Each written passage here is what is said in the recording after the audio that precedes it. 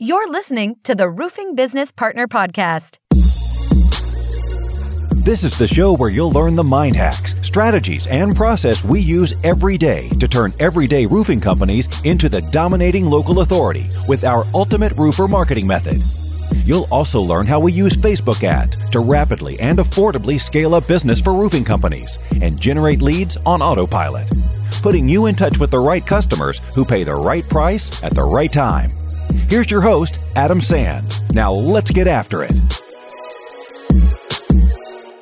Okay, so today I want to talk about common website fails, but before we get into that, I want to talk a bit about last episode. I got really excited talking about lead gen.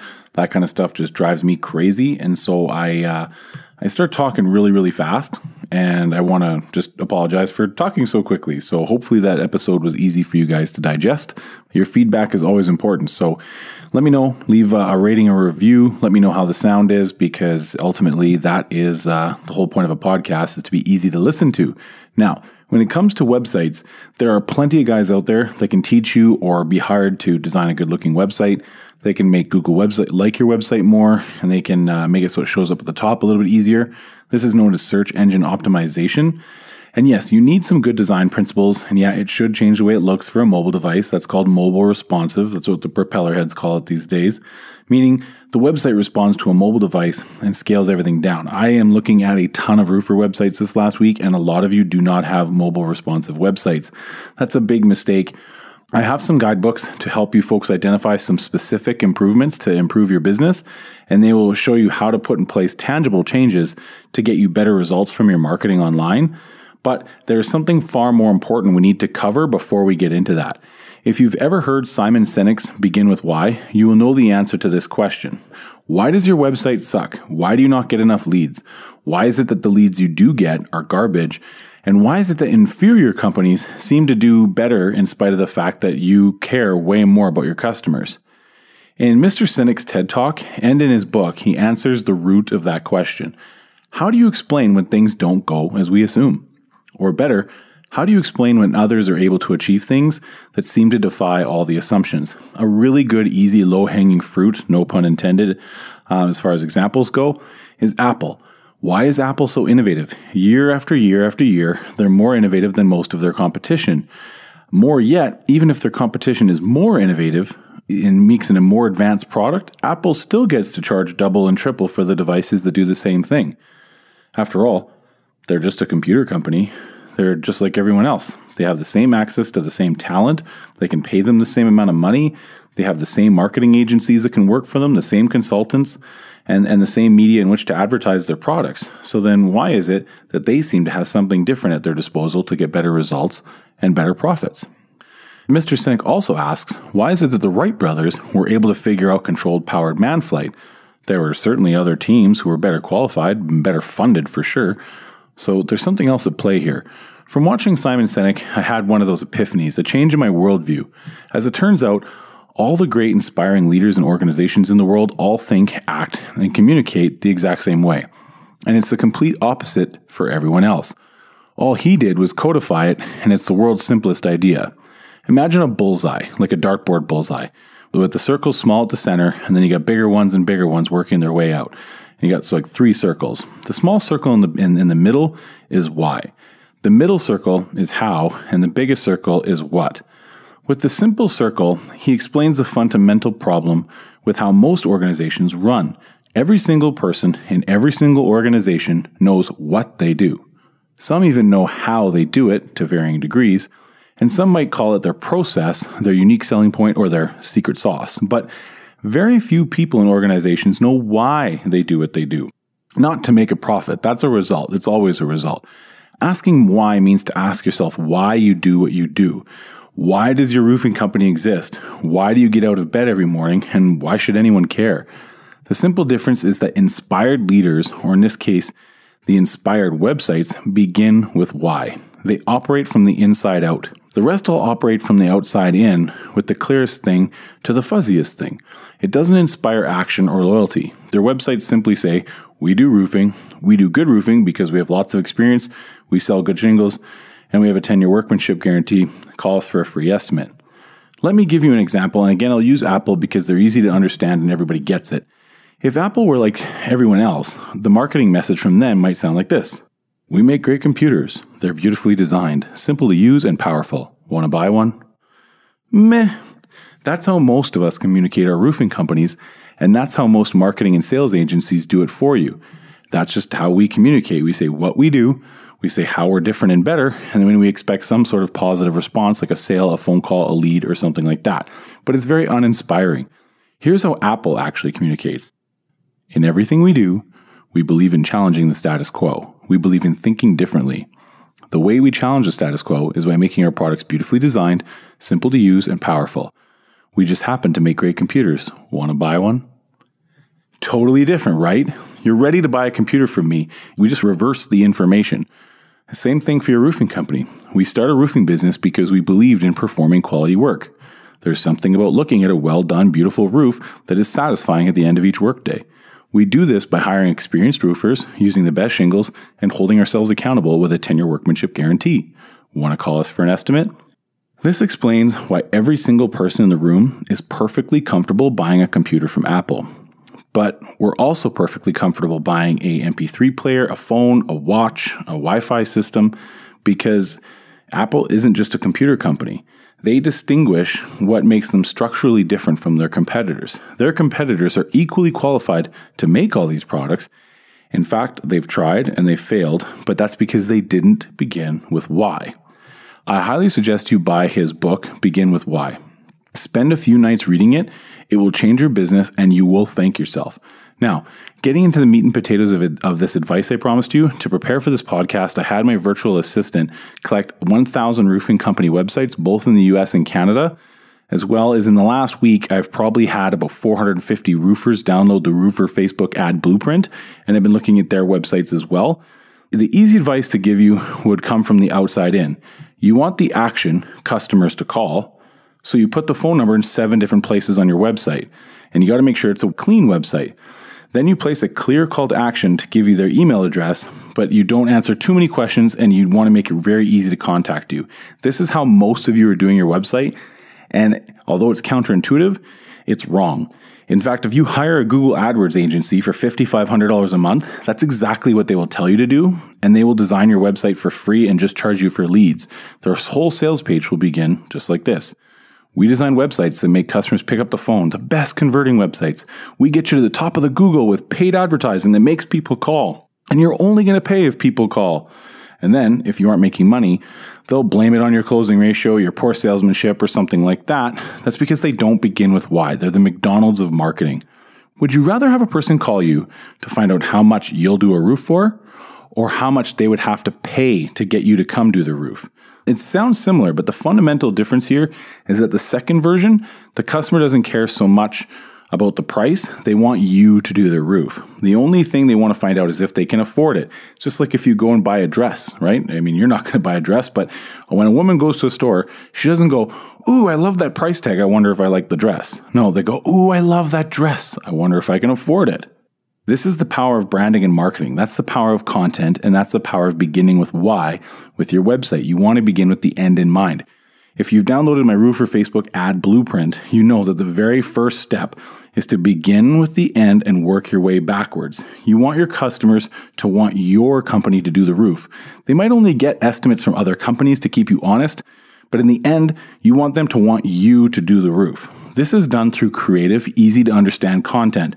These are my mind-hacking infographics. It's called cognitive fluency, meaning humans prefer things that are familiar and easy to understand. Now remember, easy to understand might be easy for you to understand, but it needs to be easy for a non-roofer. So show it to your buddy's girlfriend who doesn't know anything about roofing. What I call it is the 14-year-old girl test. Most 14-year-old girls are going to be more interested in one direction. They play soccer, they play sports, they play music, right? Social media. They're going to be interested in all these things, not roofing.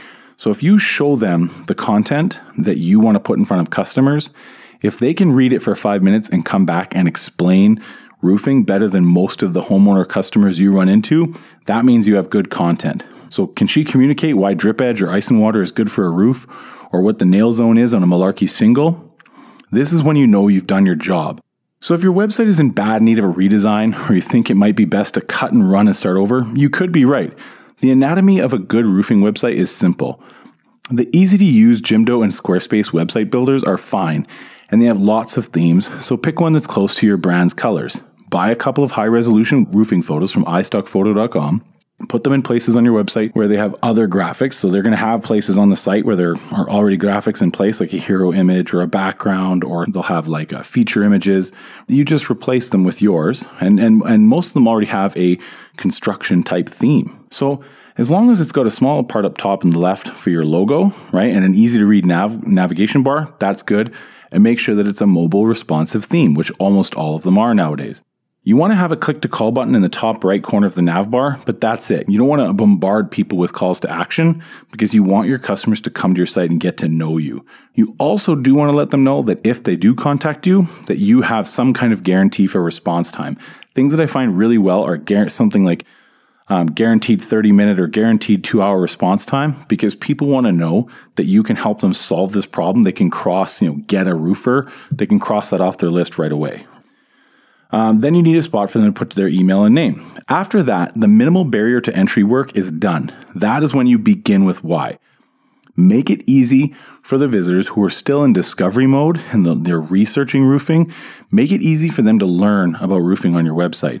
You want to teach them why they need drip edge, or why they need underlayment, or why they should pick a certified roofer, or what to do if the roof is leaking, or how to handle an insurance claim and who to call first.